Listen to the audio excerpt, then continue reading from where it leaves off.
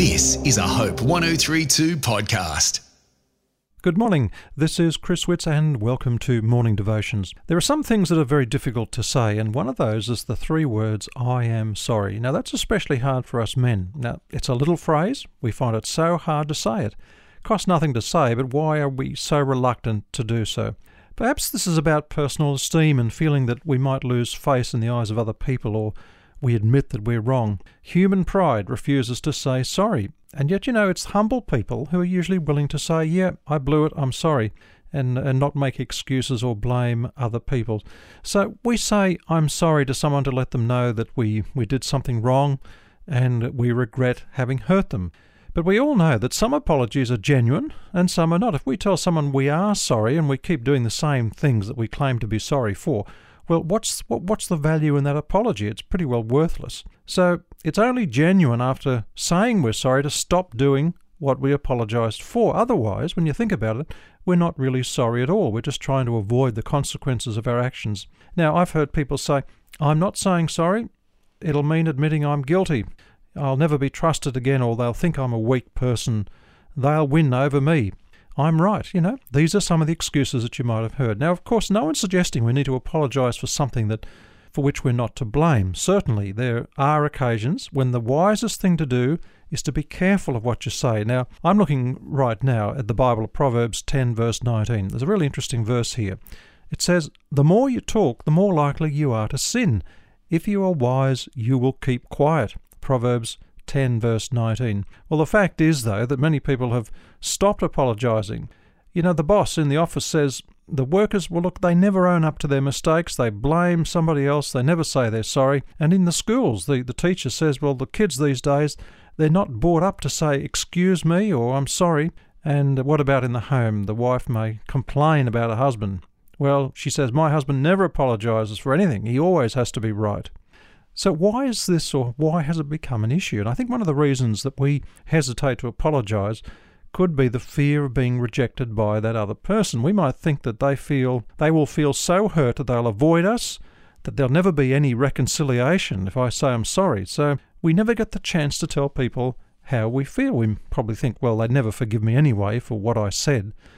But saying sorry is really so important. And today and tomorrow I want to just take a bit more time on this. Deborah Tannen, who's a professor of linguistics at Georgetown University in the US, in Washington, she made a very pertinent comment by saying that apologies are powerful things. They are an effective way to restore two things, trust and to gain respect. It can be a sign of strength, she said. An apology is proof that the apologizer has the self-confidence to say, yes, I made a mistake. Now, I think that makes a lot of sense. Now, I'm thinking also this morning of the great story that comes from the Bible, the New Testament, of the prodigal son. And you can read that for yourself in Luke 15, verse 17 to 24. You might know this story. It's in the Bible about a young son who left his father with his share of his father's inheritance. And unwisely, he wasted all the money. He didn't have a job. He was starving, no food. And he kind of decided in the end he had no choice. He had to go home. Here he was, a broken, sorry man. He'd broken his father's heart. He'd actually disgraced the family name. But the Bible says that when he saw his father, when he came home, his father wept. And the boy apologised. He said, I'm not worthy to be called your son. And his father welcomed him back home with open arms. So it shows in a very human way that a heartfelt apology can be very effective. It was in that situation. The father certainly did his part. He welcomed him home.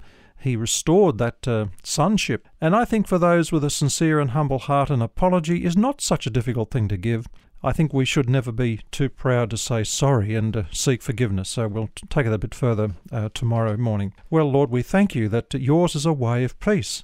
You help us to step in the right direction, Lord, and we've proven that you've held our hand. And we thank you that the path is there for us to follow. Amen. This is a Hope 1032 production. Thanks for listening.